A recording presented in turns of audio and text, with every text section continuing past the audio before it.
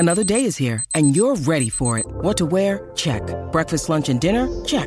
Planning for what's next and how to save for it? That's where Bank of America can help. For your financial to-dos, Bank of America has experts ready to help get you closer to your goals. Get started at one of our local financial centers or 24/7 in our mobile banking app. Find a location near you at bankofamerica.com/talktous. What would you like the power to do?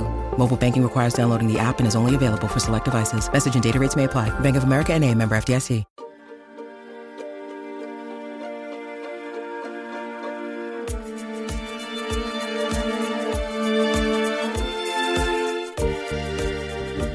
Hello, everyone, and welcome back to More Than a Muse. I am Stani. And I am Sadie. And today we have another ignored, and I don't want to say forgotten, because in some ways she is very remembered, but I didn't know who she was. And she's an amazing artist. And I'm excited to get to talk about her today.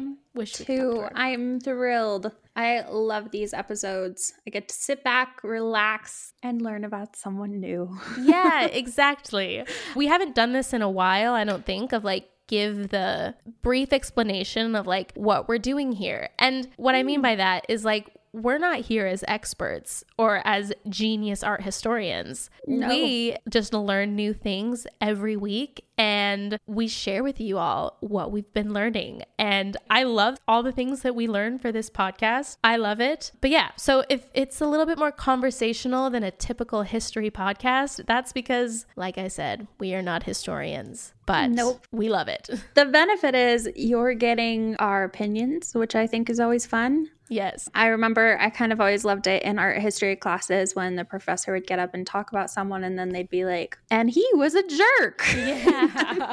And I hated him. Yeah. It's enjoyable to kind of get people's opinions on the things that they hear about. And it makes history and people from history more approachable. Yeah. And that's exactly what we're wanting to do is make this approachable, make it accessible, and it sounds cheesy, but make it fun. We want to make it fun. Well, I know that both of us, the reason why we started this is just because we were learning about people and then we didn't have an outlet to share about how amazing we found their stories to be. And so it was collecting these names of people that were so inspiring to us, and then there's nothing to do with it. Exactly. So we just gave ourselves a platform. Here we are. 2 years later. Yeah, I had a breakfast brunch this weekend for a friend of mine and brought up the fact that I had a podcast, and there are people that I've known for months now that they're like, you have a podcast? And I'm I know. I don't really do a great job at talking about it, because sometimes it's yes, I'm another person with a podcast, and that's kind of a stereotype, but I actually really am obsessed with what I'm doing. And yeah. And anyways, so I thought we'd give a little brief explanation, because I had to give that to the brunch and I had to own my podcast. So here we are.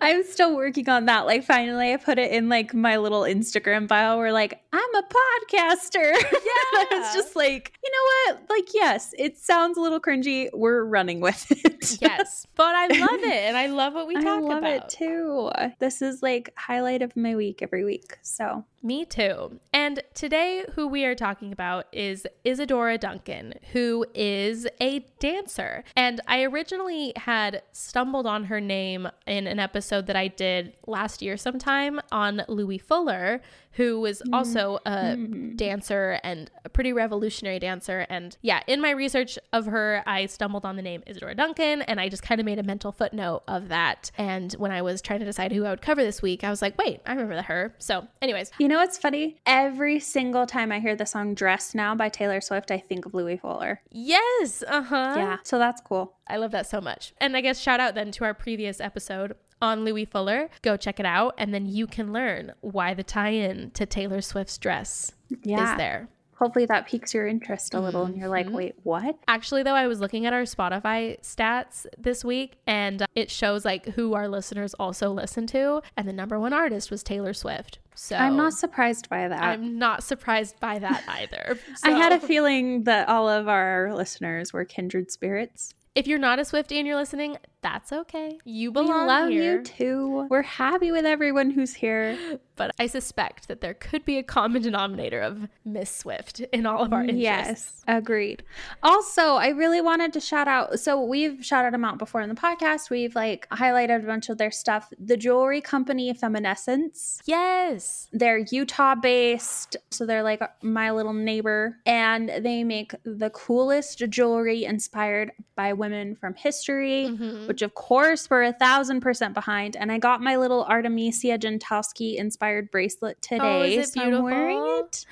My little pearl bracelet. And she did a magnetic clasp. So you don't have to get help to like hook it on. It fits perfectly. That's amazing. Like, yeah, I also got some cute little earrings that I'm not wearing right now because they're gorgeous and I'm wearing headphones. We're podcasting. But she has like a bunch of stuff for a ton of different women. We did a giveaway with some of her Mary Shelley earrings. So just go check her out again. Like super, super cool stuff. Her name's Taylor. She's wonderful, like the sweetest human. So go buy some historically inspired jewelry. I love it. Anyways, so going back to Isadora, wasn't able to finish it before it was time to record, but I will still be finishing it even after, which I think is a good sign of how good the memoir is. But she has a memoir and it's just called My Life, and I love it. And in the half of it that I've read, I've really just fallen in love with this woman, and I've fallen in love with the way that she is so bold.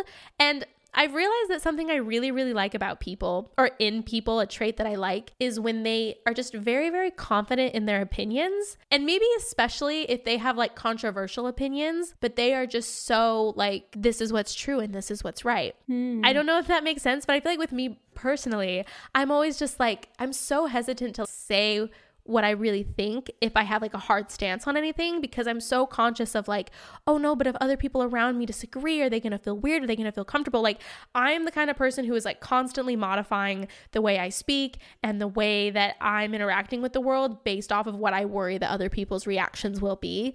And I'm not saying that's a good thing about me. Like, that's something I'm trying to obviously unwire in my brain. Yeah. And so reading this book, like, she has story after story of instances where she is just like, no, I know what I have to offer is something worth checking out. And if you don't realize that, you're the problem. And that is how her youth was. And even she would just like say things just so matter-of-factly that were like controversial opinions, but just being like, but this is right and I'm right. And if you don't agree with me, like, what are you thinking? And even if I'm reading it, it's like, well, I don't necessarily agree with every single thing that she's saying in the book, you know, like in like one of the very first chapters, or even I think in the introduction, she goes on a little spiel about how marriage is like inherently bad for women to do, you know, like it's inherently, it will squash a woman's freedom and it's just an immediate sign of the patriarchy and it's just bad, you know?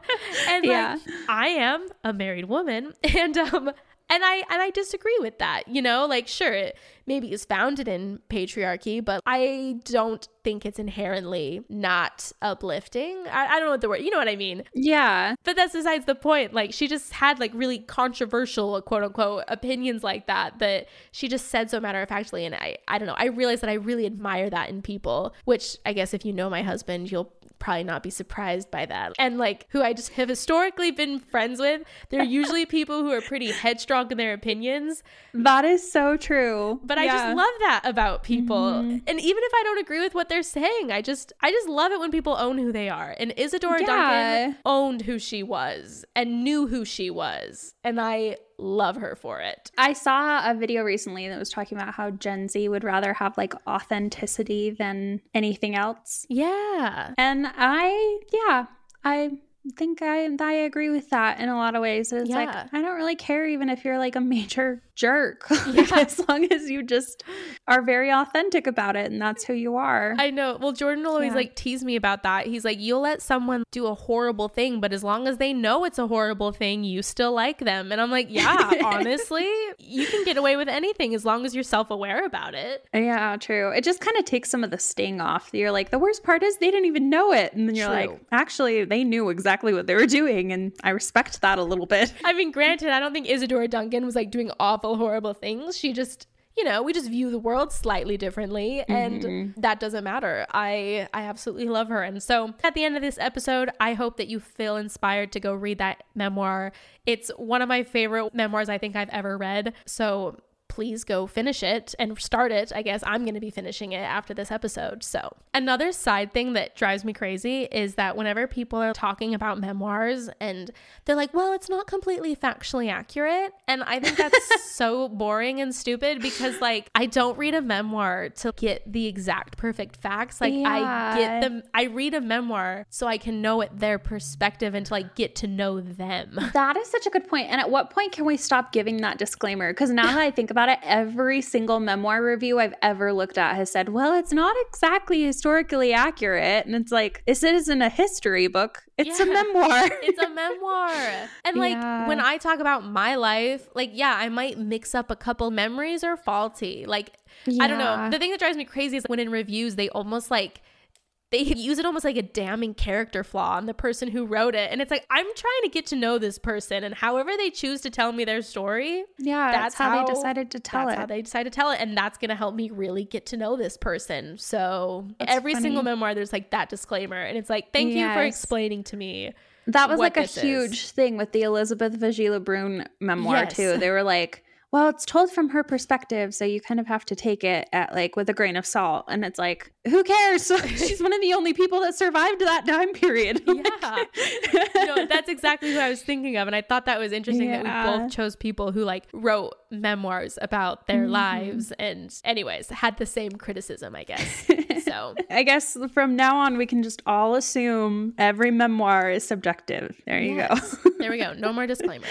Anyways, well, I'm going to be reading a couple quotes from her memoir because I just loved it so much. To give a very brief overview, Angela Isadora Duncan was born May 26th, 1877, or May 27th, 1878. I guess that is up for debate. I don't know. And then she died September 14th, 1927. She was an American dancer and choreographer who was a pioneer of modern contemporary dance, and she performed to great acclaim throughout Europe and the US. She was born and raised in California, but she lived and danced in Western Europe, the US, and the Soviet Union from the age of 22 until her death at age 50. So she died very young, but yes, was a big dancer. And I'm going to read this first thing, which is actually from literally the opening paragraph of the author's introduction, and then another thing that she said. You just immediately know who she is. You know what I mean? And that's what I love about her writing and the way she told her story is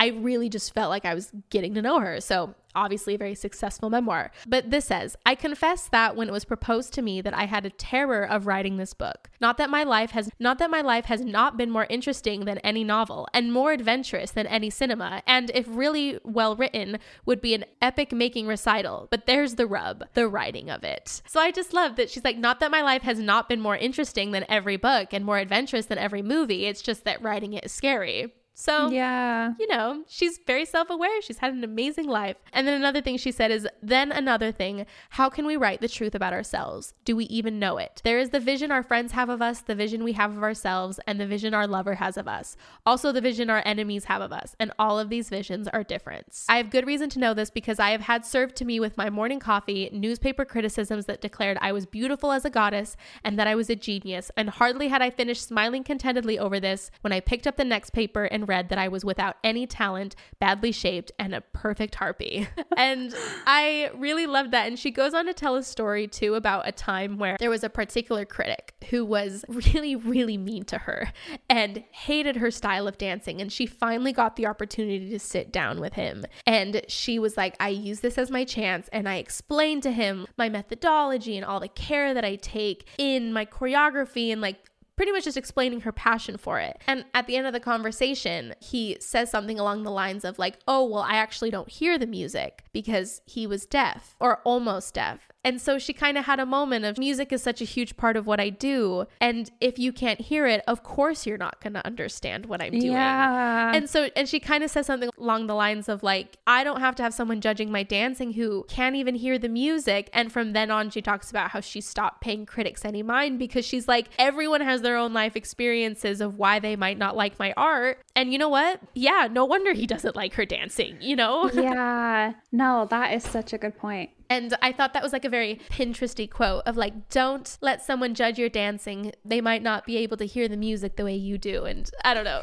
very Pinteresty. But I also like that she was obviously really self-aware of the fact that she's like, who am I to like write this book? And do I even know myself? And like I said, if someone's self-aware, I immediately like them more. And so she just got me from the beginning. I'm going to read one more quote before I talk about her life, but continuing in her introduction later on, she says, any woman or man who would write the truth of their lives would write a great work, but no one has dared to write the truth of their lives. Jean-Jacques Rousseau made this supreme sacrifice for humanity to unveil the truth of his soul, his most intimate actions and thoughts. The result is a great book. Walt Whitman gave his truth to America. At one time, his book was forbidden to the males as an immoral book. This term seems absurd to us now. No woman has ever told the whole truth of her life. The autobiographies of the most famous women are a series of accounts of the outward existence of petty details and anecdotes which give no realization of their real life. For the great moments of joy or agony, they remain strangely silent. And then she says, my art is just an effort to express the truth of my being in gesture and movement. It has taken me long years to find even one absolutely true movement. And words have even a different meaning. I just love that. Any woman or man who would write the truth of their lives would write a great book. And also how scary it is to write your full truth. Because, I mean, in all actuality, if I were to write down my whole truth, it wouldn't be the perfect version of me that I would want everyone to see me as. Yeah. You know, I don't think anyone ever wants to really display their entire true selves out to people. And so I think that with this book, she at least made the effort to really tell her full story, while also at the same time, she loved her work and thought that it deserved more recognition. And so, I mean, I'm sure one reading, I guess, of this book would be that she's very arrogant and very full of herself. But like, no, she just knew what she had to offer and she wanted everyone else to see it. And then she went on and she did. And she spent her life creating art and creating dance. And that's what she's remembered by. And she was able to leave such a significant legacy because of that. And so I love her. Well, as for her life story, filtered in will be many more quotes. So she was actually born in San Francisco, and she was the youngest of 4 children of Joseph Charles Duncan, who was a banker, a mining engineer, and a connoisseur of the arts. And then she was also born, and then her mom was Mary Isadora Gray. Her brothers were Augustine Duncan, Raymond Duncan, and then her sister Elizabeth Duncan was also a dancer. Throughout her life, what she says in the first paragraph, she says, if people ask me when I began to dance, I reply, in my mother's womb, probably as a result of the oysters and champagne, the food of Aphrodite. And then my mother was going through such a tragic experience at this time that she often said, this child that will be born will surely not be normal, and she expected a monster. And in fact, from the moment I was born, it seemed that I began to agitate my arms and legs in such a fury that my mother cried, you see, I was quite right, the child is a maniac. Wow. So I love that. Oh, that's funny. But then she also says later too, I was born by the sea, and I have noticed that all the great events of my life have taken place by the sea. And she talks about how like that was probably the very first thing to really inspire her movement. So wow. Yes. But soon after her birth, her father was found to have been using funds from 2 banks that he had helped to his own like private stocks and private funds. Yes. It's some white collar crime right there. Some white collar crime, but he avoided prison time. But Isadora's mother was very angry about this and divorced him. And from then on, though, their family struggled with poverty. We're going back to the book. So This says, my mother, who had been baptized and raised in an Irish Catholic family, was a devout Catholic up to the time when she discovered that my father was not the model of perfection that she had always thought him to be. She divorced him and left with her 4 children to face the world. From that time, her faith in the Catholic religion revolted violently to definite atheism, and she became a follower of Bob Ingersoll, whose work she used to read to us. Then, like, she talks about how the fact her mother would tell her, like, there's no such thing as God and there's no such thing as Santa Claus. Her mom was not a very sentimental woman. It says, I'm sorry, I'm just going to keep reading it. But when I was quite a baby, she revealed to us the secret of Santa Claus, with the result that at school festival for Christmas, when the teacher was distributing candies and cakes and said, see, children, what Santa Claus brought to you, I rose and solemnly replied, I don't believe you. There is no such thing as Santa Claus. Wow. And then apparently the teacher said, well, candies are for little girls who believe in Santa Claus. And Isadora said, then I don't want your candy. Oh. And then I apparently like went on this whole big speech of like, I don't believe lies. My mother told me that she's too poor to be Santa Claus. It is only for rich mothers who can pretend to be Santa Claus. And apparently it started a big ruckus at school. And which, yeah, sounds about accurate. I'm sure that would cause a big ruckus at school. That is funny. So that just shows a window into what Isadora's childhood was like and what she was also like as a child. And you know what? Honestly, good for her mom to say, nope, Santa Claus isn't real, because that's something that I've like seen people talk about with Santa Claus is like, if you have a lot of extra money, maybe don't have the big gifts come from Santa Claus, because then parents have to explain why Santa Claus gave some people a brand new laptop and other people, you know. Fair. I think we're entering like a new age of parenting and Santa. It'll be interesting to see what happens. Like I mentioned, they divorced right after she was born, so she didn't really have any memories of her father. Once when I asked one of my aunts whether I ever had a father, she replied, your father was a demon who ruined your mother's life. Holy crap. Yeah. And then she said that after that, I always imagined him as a demon in a picture book with horns and a tail. And when other children at school spoke about their fathers, I kept silent, which, yeah, that makes sense. I feel like I'm missing something. He embezzled money and it made her mother leave the church and call him a demon. I wonder if like he also was unfaithful too. You'd imagine there'd be something else too. Yeah. I'm like, okay, maybe I'm just like glancing over embezzling money, but I'm like, but like, I'm we've sure heard worse. That like if that's true. But I mean, I'm sure if like you have this image of someone who's like a kind, just, honest person, only to find out that all of your fortune is based off of them being so dishonest, like that would be earth-shattering. Fair. I don't know if I would call them a demon, but then again, people have done more to me in my life and I haven't reserved them. Yeah, I was gonna say like, well, no offense, but you let people be like monsters, so who you should have called a monster / a demon. That's fair. I can cut that out if you want me to. Yeah, you're good. That's crazy though. Wow. Yeah. But after her parents' divorce, her mother moved with her family to Oakland, California, where she worked as a seamstress and a piano teacher. And she attended school from the ages of 6 to 10, but she dropped out because she found it constricting. And she and her 3 siblings earned money by teaching dance to local children. So it kind of started out as a babysitting type thing where her and her sister, you know, would just go around and be like, oh, we'll take your kids. And then it actually turned into a little bit of a music school. And then she was like, well, I can make so much more money doing this, so much more worthwhile being here than at school. And then she also talks about the fact that like she just looked a little bit older than she was. She was taller for a 10-year-old. So I think the parents were like, oh yeah, I can take my kid off to her, thinking she was like 16 years old, who in reality she's like 10. So good for her. Her novel approach to dance has been evident since the classes that she had taught as a teenager, where she followed her fantasy and improvised, teaching any pretty thing that came into her head. But then she had a desire, obviously, to pursue dancing. From a very, very young age, she knew that she wanted to dance, but it wasn't that she like wanted to dance in the way that was traditionally taught. Like she wanted to dance in the way that she felt inspired to. So eventually she decided to move to Chicago,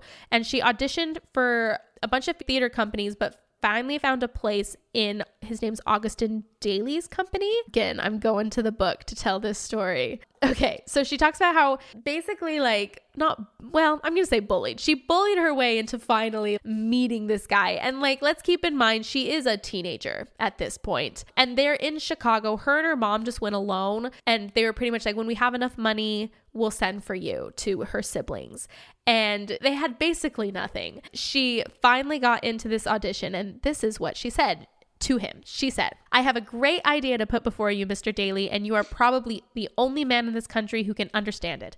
I have discovered the dance. I have discovered the art which has been lost for 2,000 years. You are a supreme theater artist, but there is one thing lacking in your theater which made the old Greek theater great, and that is the art of the dance, the tragic chorus. Without this, it is a head and body without legs to carry it on. I bring you the dance. I bring you the idea that it is going to revolutionize our entire epoch. Where have I discovered it? By the Pacific Ocean, by the waving pine forests of Sierra Nevada. I have seen the ideal figure of youthful America dancing over the top of the Rockies. The supreme poet of our country is Walt Whitman. I have discovered the dance that is worthy of the poem of Walt Whitman.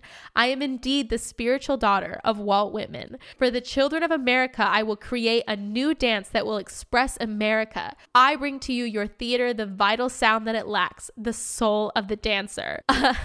She loves Walt Whitman. She loves Walt Whitman.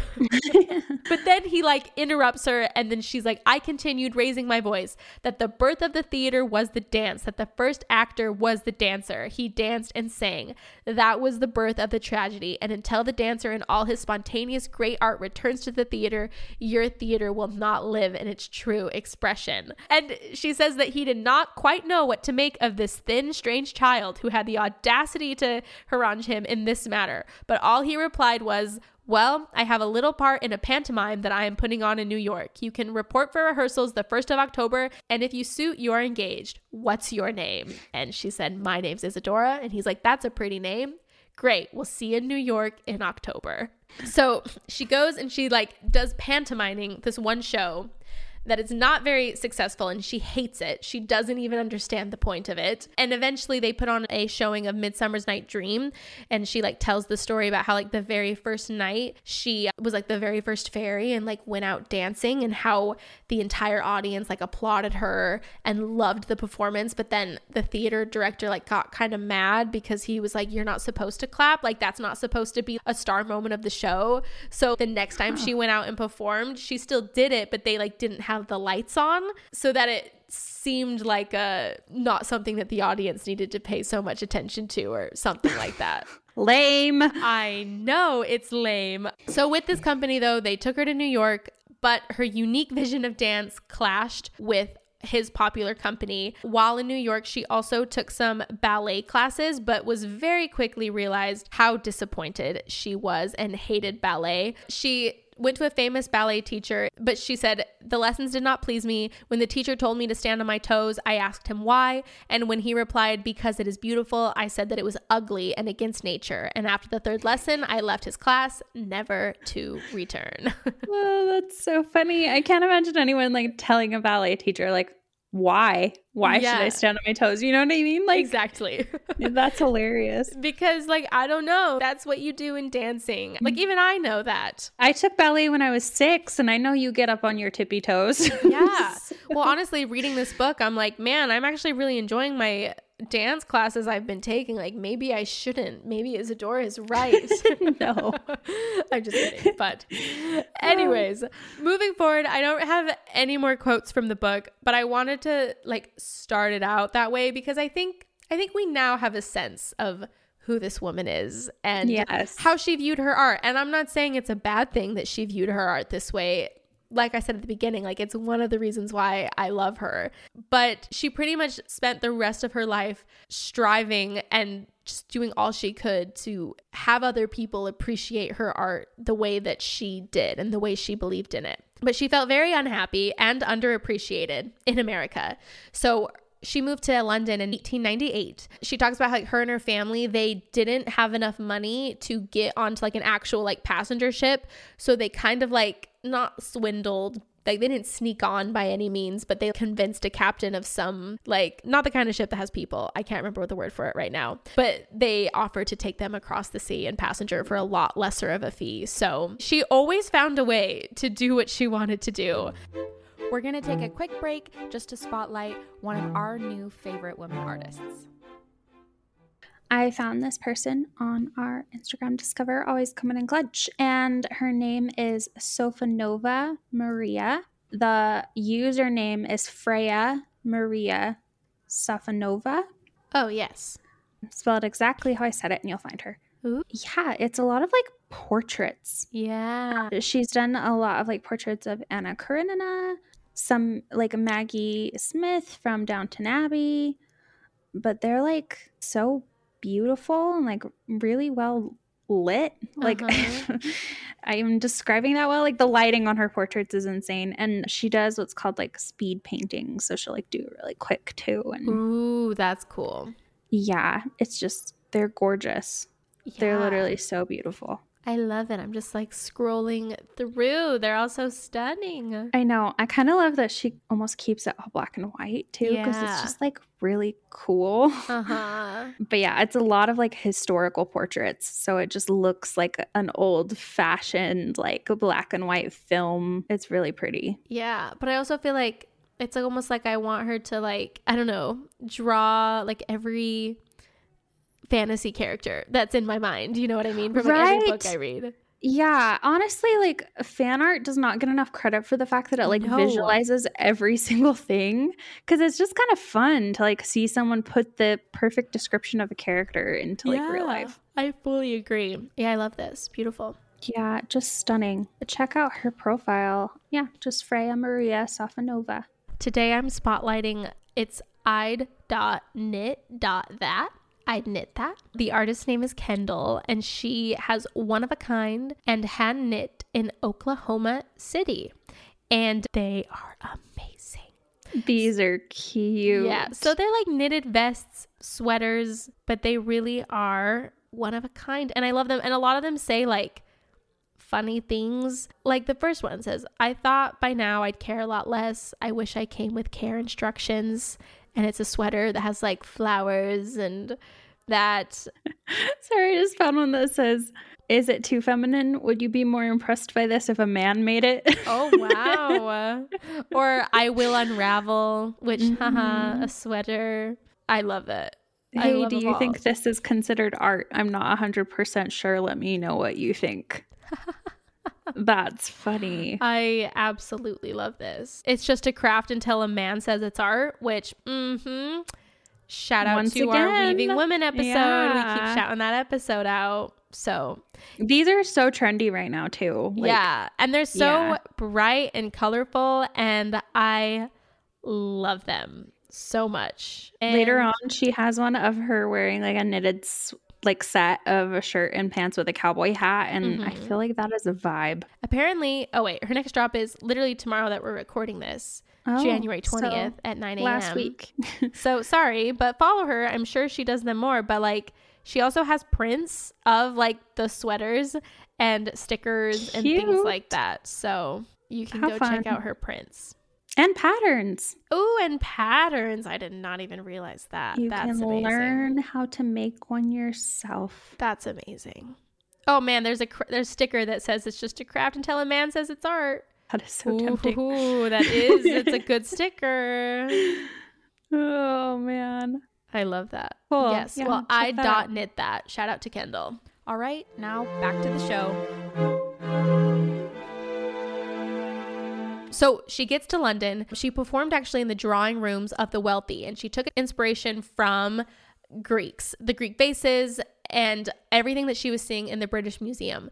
Like I mentioned, they really did not have a lot of money, and they were like basically always just barely getting by to like make the rent that they were living in. And it was her mom, and all of her siblings, I believe, except I think one of her brothers at this point didn't come to London with them. But she talks about how they would spend just all day in the museums and would just be so inspired and like would draw the things that they were seeing in the museums, and they just absolutely loved it. But the earnings from her dancing in the wealthy people's rooms for their entertainment enabled her to rent a studio, which allowed her to develop develop her work and create larger performances from the stage. From London, they moved to Paris for a while, where she was actually inspired by the Louvre, obviously. Yeah.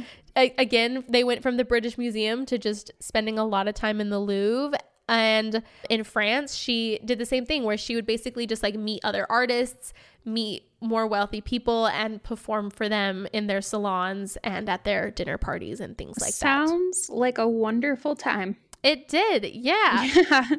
The thing that happened in London a lot of the time she talked about is that like people wouldn't necessarily pay her for doing it sometimes. Like they would almost be like, wow, this will give you great exposure, this will put you in front of audiences, but also like they didn't maybe know what her financial situation was actually like, and almost like she was worried that if she told them how much she needed the money, like maybe that would not bode well for her, kind of a thing, if I'm understanding right from her memoir. In 1902, Louis Fuller, so there's the connection, she invited Duncan to tour with her, and this took Duncan all over Europe as she created new works using this innovative technique. And it inspired like natural movement in contrast to like rigid traditional ballet. So what exactly was her technique? I'm imagining a lot of like spinning. Yeah. but that could be wrong. Yeah.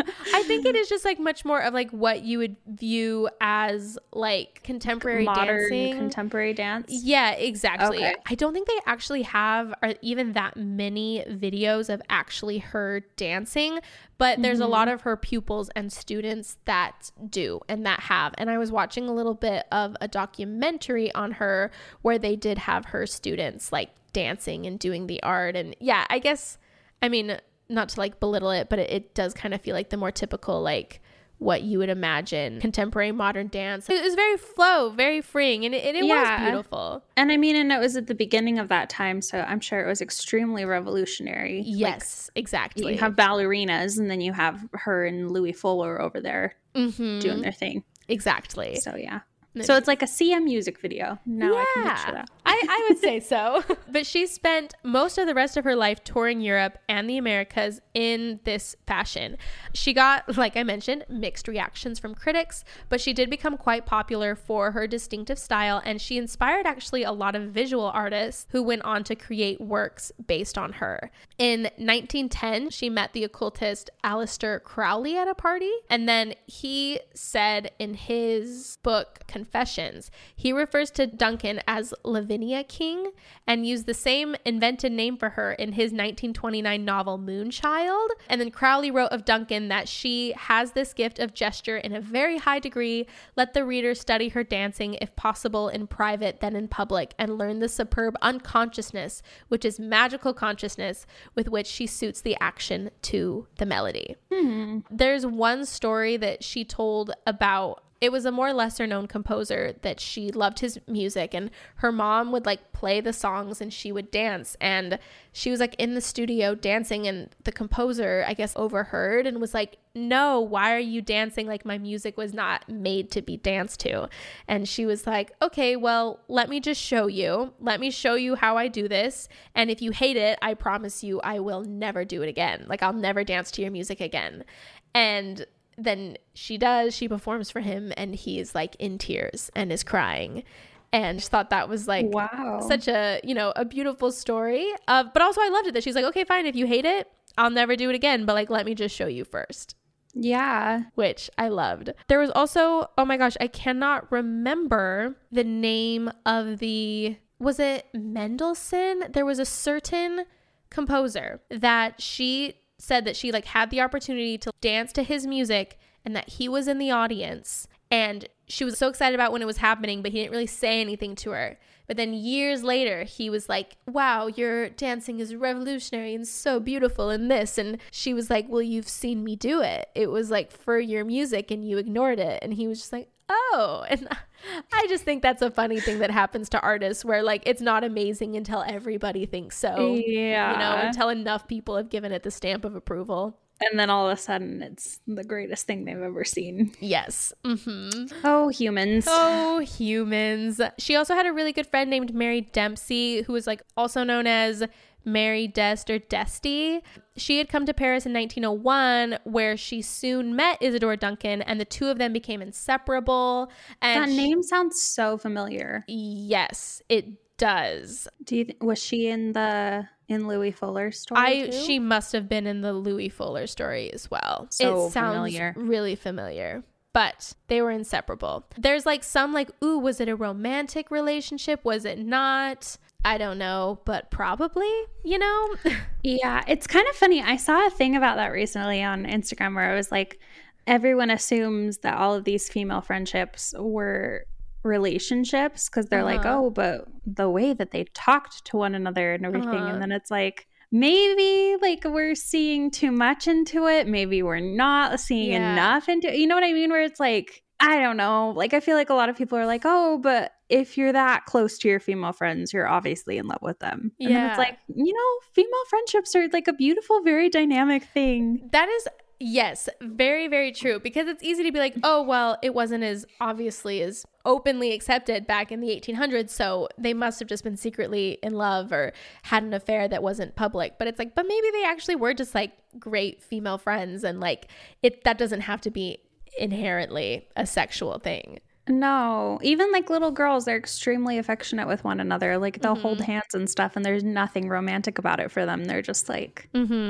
they're best friends. They adore each other. Yeah. So I don't know. I'm not saying that it wasn't a relationship. I'm just saying that sometimes I feel like history's like starting to put a lens on all past relationships that way, which is interesting. Yeah. So. In 1911, the French fashion designer Paul Poiret, he rented a mansion, Pavillon du Petard, in La Salle Saint Cloud, my French, and threw lavish parties, including one of the more famous grand fêtes called La Fête des Bacchus. Bacchus. I don't know. On June 20th, 1912, recreating the Bacchanalia hosted by Louis the 14th, 16th at Versailles. Apparently that's a big famous party. But she was there wearing a Greek evening gown designed by Purée and danced on tables among 300 guests. 900 bottles of champagne were consumed that night until the first light of day. Which, wow, love that. Now I like that party had its own Wikipedia page, or basically, or like the event did, you know? Oh my gosh. So we are not having enough parties as a society. No, we absolutely are not. Not like disappointed. That. I mean, I guess like maybe the future podcast episodes of years from now, hundreds of years from now, will be like, and Coachella. I don't know. I guess. I guess. Could be something similar, but that sounds more fun. I know. I'd rather go to a masquerade ball in a rented out mansion than the desert of California. True. So I've always wanted to go to Coachella. Maybe one year. Maybe we can plan it. Ooh, more than a Muse field trip to Coachella. That's obviously the kind of content creators, you know. I want to like go back in time to when no one went to Coachella and go then. That's true. While we're at it, let's also go to Woodstock just for a day. I'd be down. Amazing. All right, we'll continue with Isadora. Obviously, she disliked the commercial aspects of public performance, such as touring and contrasts, because she felt that they distracted her from her real mission, which was the creation of beauty and this artwork. And then also she wanted to educate other younger dancers. So she actually opened schools to teach young women her philosophy of dance. In 1904, this was established in Berlin. This institution was the birthplace of the Isadorables or Isadorables. I don't know exactly how you'd say. Basically, Isadora, ABLES. She had a group fan name. Basically, yes. It was a group of 6 young girls who danced under her instruction. Their nickname was actually given to them by the French poet Fernand de Voiré in 1909. And they actually were all later given the Duncan last name because Isadora adopted all of them. Wow. Yes, exactly. They were mostly German girls and they danced in the modern style. They were known as barefoot and as aesthetic dancers between 1905 to 1920. And they emerged from her schools and had careers with Duncan herself. Later, though, some of them lost their relationship with their mentor and the whole group disbanded. But yeah, for a while, she adopted all 6 of the girls and taught them her art. And they became her proteges, basically. Yeah, she legally adopted all 6 girls in 1919. They took her last name. After about a decade in Berlin, though, she established a school in Paris that soon closed because of the outbreak of World War I. Yes. 1914, she moved to the United States and transferred her school there. I think she was in New York. Yes, she was in New York. And then she had a studio where she did her, her performances and her teaching. During her time in New York, she posed for studies by the photographer Arnold Genthe as well. So just to say that she was surrounded by other creators, visual artists, poets, writers, she was within those circles. This is crazy. She had planned to leave the United States in 1915 aboard the RMS Lithuania on its ill-fated voyage. So she would have gone down in that ship. But her financial situation at the time actually drove her to choose a more modest crossing. So again, I'm sure she just kind of hopped on whatever boat would let her go, and she went back to Europe. 1921, her leftist sympathies actually took her to the Soviet Union, where she founded a school in Moscow. I guess the Soviet government had promised to support her work, but they did not follow through on that financial support. So then it caused her to return to the West and leave the school to her protege named Irma. And then in 1924, she composed a dance routine called Warszawianka to the tune of the Polish revolutionary song known in English as Whirlwinds of Danger. So more political, went to Russia for a long time. I think she was a Soviet Union or Russian, I guess, citizen when she died. Continuing on, so I want to talk a little bit about her philosophy and her technique. Obviously, she broke all conventions. She imagined that she had traced dance to its root as a very sacred art. She developed this notion of free natural movements inspired by the classical Greek arts, folk dances, social dances, and just nature in general. She wrote of American dancing, let them come forth with great strides, leaps, bounds, with lifted foreheads and far spread arms to dance. Her focus on natural movement emphasized steps such as skipping outside of usual ballet technique. Like I mentioned at the beginning, she cited the sea as an early inspiration for her movement, which she believed that movement originated from the solar plexus. The solar plexus is it's your gut kind of. Yeah. Or the bone right underneath your lungs. Yeah. Mm-hmm. I ended up doing a bunch of random chakra research because I was watching Glass Onion again, and he assigned each of them a room based on which chakra he associated them with. Okay. Yeah, and so I ended up in this weird little loop of what do they represent? Anyway, it was enjoyable. Highly recommend. No, it's really interesting to learn about. But yeah, she placed an emphasis on evolutionary dance movement, insisting that each movement was born from the one that preceded it, that each movement gave rise to the next, and so on in a very organic succession, I quote. And it is this philosophy that basically gave her the title of the creator of modern dance. Wow. Yeah, I know. I just think it's amazing. A quote from her is, "I spent long days and nights in the studio seeking that dance, which might be the divine expression of the human spirit throughout the medium of the body's movement." She believed that dance was meant to encircle all that life had to offer, both joy and sadness, which I think is really beautiful, that she really sought to find the divine in what she was doing and that she believed it was there to be found. Yeah, I love that. There is something very ancient and spiritual about dance. Yeah, because it's it always had to have been here. Yeah. That's one of the earliest forms of human expression.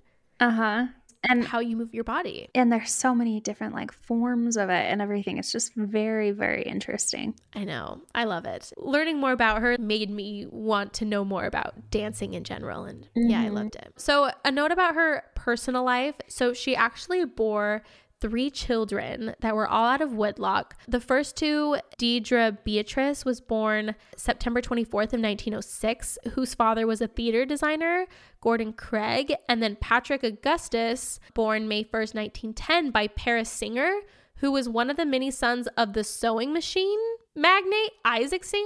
Oh, okay. The Singer sewing machines. Yeah. That's a legacy. Apparently, they were drowned. Like, they were in the care of their nanny, and their car went into the river and they drowned.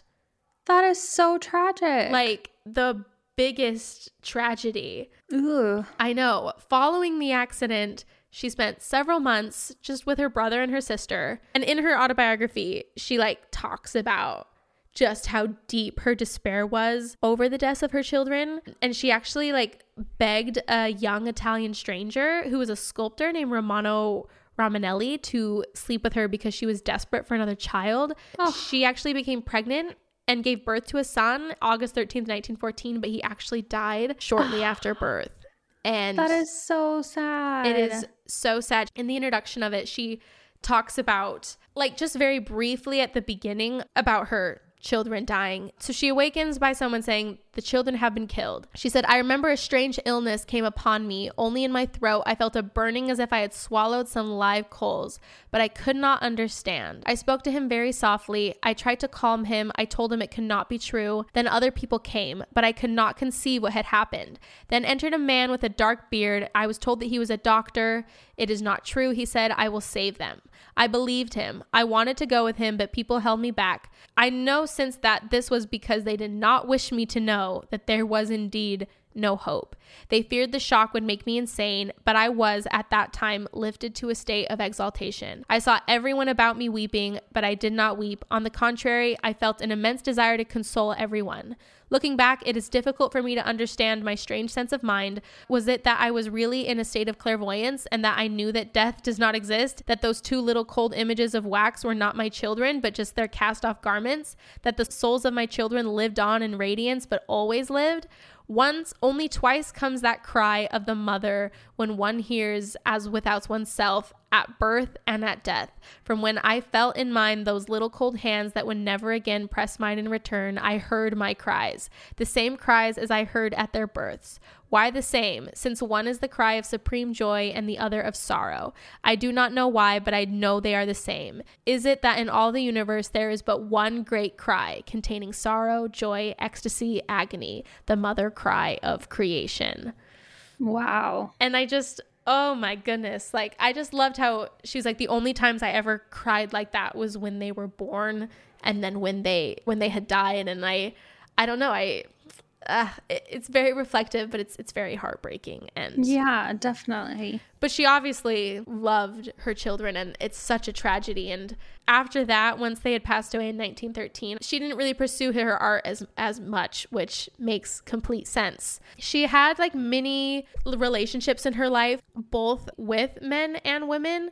There's one in particular, Mercedes D'Acosta, who was a poet, playwright, novelist, and she's pretty much known for having a lot of affairs with Broadway, Hollywood personalities, including Isadora Duncan, but then also a lot of men that she had met even as a young girl. Her memoir goes into a lot more about her relationships and how she felt about them, and it was very interesting. But her later years, by the 1920s, she was very depressed by the death of her 3 children, that her performing career had dwindled.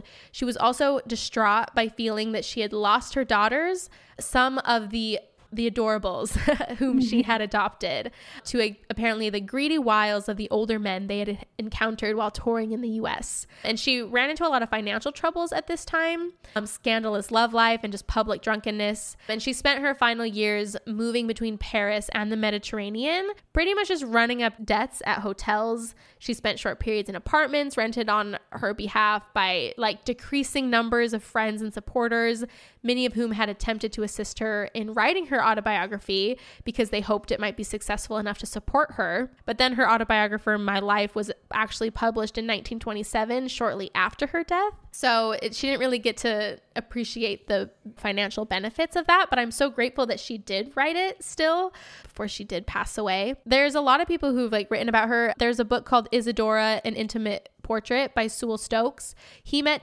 Duncan in the last few years of her life, and he described her extravagant waywardness. And also, Zelda Fitzgerald wrote about how her and her husband, F. Scott Fitzgerald, sat in a Paris cafe watching a somewhat drunken Duncan. He would speak of how memorable it was, but all that Zelda recalled was that while all eyes were watching Duncan, Zelda was able to steal the salt and pepper shakers from the table. Which I thought was funny. But about her memoir, an Australian composer, Percy Granger, called it a life-enriching masterpiece, and I so far would agree. The way she died is like actually in a tragic freak accident that I don't really like want to describe too much, but on September 14th in 1927, she was a passenger in a car, and she wore a very long, flowy, hand-painted silk scarf, and it was a convertible.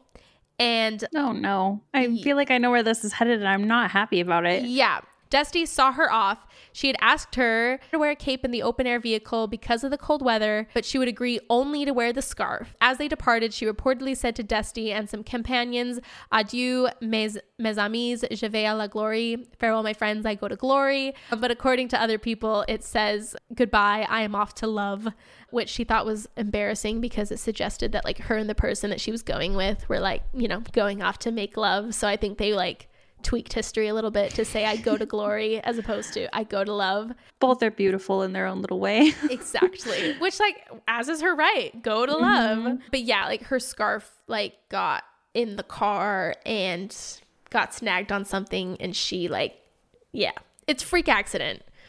That is horrific. It is a horrific way to go. Yeah. Well, I will never be driving in a convertible car with a scarf. With a scarf. Yeah. I think that's a good lesson from Isadora Duncan. And it's sad too because she was 50. Like she died really young. But she was cremated and her ashes were placed next to those of her children in the cemetery in Paris. On the headstone of her grave is inscribed École du Ballet de l'Opéra de Paris, Ballet School of the Opera of Paris.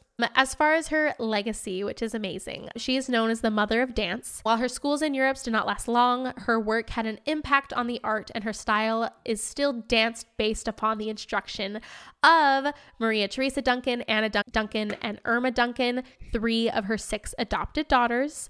Apparently, like the adoption process was never verified, so I don't know how it happened, but all 6 of those dancers changed their name to Duncan. But by 1913, she was like already being celebrated. So like while she was still being alive, her work was being celebrated. The Theatre des Champs-Élysées was built. Duncan's likeness was carved over the entrance by a sculptor and included in painted murals of the 9 Muses by Maurice Denis in the auditorium. Ooh, so love like that. Very significant. And then in 1987, she was inducted into the National Museum of Dance and Hall of Fame. Anna, Lisa, Teresa, and Irma, who are all pupils of Isadora Duncan's first school, they carried on the aesthetic and the pedagogical principles of Isadora's work in New York and in Paris. There was also another choreographer and dancer, Julia Levin, who was instrumental in furthering her work during the formation of the Duncan Dance Guild in the 1950s and the establishment of the Duncan Centenary Company in 1977. Another means by which her dance techniques were carried forth was in the formation of the Isadora Duncan Heritage Society, who by Minion Garland, who had been taught dance by 2 of her key students. Garland was such a fan that she later lived in a building erected at the same site and address as Duncan once lived, which is crazy. And there's a commemorative plaque now there. And Garland also succeeded in having San Francisco rename an alley on the same block from Adelaide Place to Isadora Duncan Lane. So it's just cool that we can see actual concrete ways that people champion, the people that they love and seeing it work. Also, I'm going to take away this, but in medicine, there is the Isadora Duncan syndrome that refers to injury or death consequent to entanglement of neckwear with a wheel or other machinery. So what I don't think I'd want that legacy to leave. Yeah. So that's a horrible thing. But I do want to mention some of the cool things and ways that she is still like in pop culture. And I think this is like one of those things where it's like you don't know she's there, but like then you see her. Like reading through, there was so many TV shows and movies that she's been referenced. In 1968, there was actually a film called Isadora that was nominated for the Palme d'Or at the Cannes Film Festival. It stars Vanessa Redgrave as Isadora Duncan, and the film was based in part on her autobiography, and she was actually nominated for the Academy Award for Best Actress for her performance as Duncan. So, wow. Cool biopic from the 60s. 1989, there was a documentary called Isadora Duncan, Movement from the Soul, that was nominated for the Grand Jury Prize at the 1989 Sundance Film Festival. It's like $2 to rent on Amazon. I was watching that as I was doing my research, so if you want to learn more about her, would recommend. Yeah, that's great. In 2016, Lily Rose Depp actually portrayed Duncan in The Dancer, which was a French biographical musical drama of the dancer Louis Fuller that I'm just now discovering existed. I don't know if I mentioned that when we did the Louis Fuller episode, which was a super miss on my part. We know now, so we can go watch that potentially. And then in 1976, Friedrich Ashton created a short ballet entitled Five Brahms Waltzes in the Manner of Isadora Duncan. And then Marie Rambert claimed after seeing it that it was exactly as she remembered Duncan dancing. So that's cool. And then in 1981, she was also the subject of a ballet, Isadora, written and choreographed by the Royal Ballet's Kenneth Macmillan and performed at the Covent Garden. I mean, that's kind of ironic that it was a ballet as opposed to how much she hated ballet. But like, obviously, they made it more her dancing style and not actual ballet. Anyways, well, that is the brief overview of Isadora Duncan. I mean, at a certain point, I was like, okay, I got to stop putting all the quotes in from her memoir, or else I'm just going to be reading the book to all of you and then pay me to read the audiobook at this point. Yeah, sell your audio on Audible, make some money. Yeah, exactly. That is an insane story. Yes. So thank you for sharing. There are so many just crazy and cool anecdotes from her life that just do so well at demonstrating who she is. So yeah, she's also a beautiful writer. Beautiful writer. She definitely could have made a living doing that as well, because everything you read was just stunningly beautiful. That's what I think too. One last anecdote that I will tell is, so when she was in Chicago, she met a guy, fell in love, they were engaged, and then she finds out later that he had a wife back in London, so she cut things off. But then once she's in London, she actually hears that he has died, and so she decides that she's going to find his wife and meet her.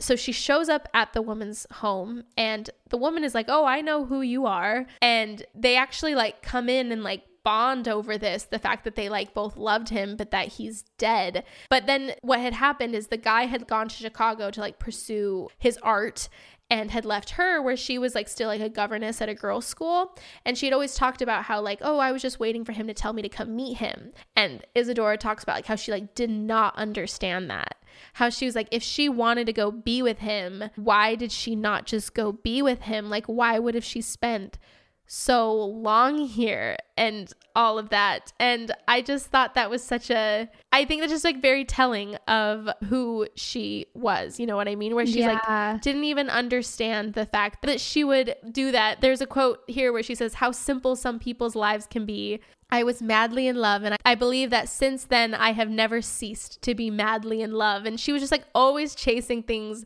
like that. And I don't know, like there's so many quotes too from the book where she's like, I shall be very famous one day, I told her, and it will redound to your credit that you recognized American talent. She knew what she wanted. She knew that she had something very important to share with the world, and she chased it. And she didn't understand people who didn't chase the things that they wanted. And I think she left a very great legacy. It's sad that in her like final years, she, you know, emotionally was not doing well and that she suffered such great tragedy, but I think she left an amazing story to be told. And yeah, go read that memoir. Definitely. That's incredible. Wow. Well, thank you for telling us all about Isadora Duncan. Happy to.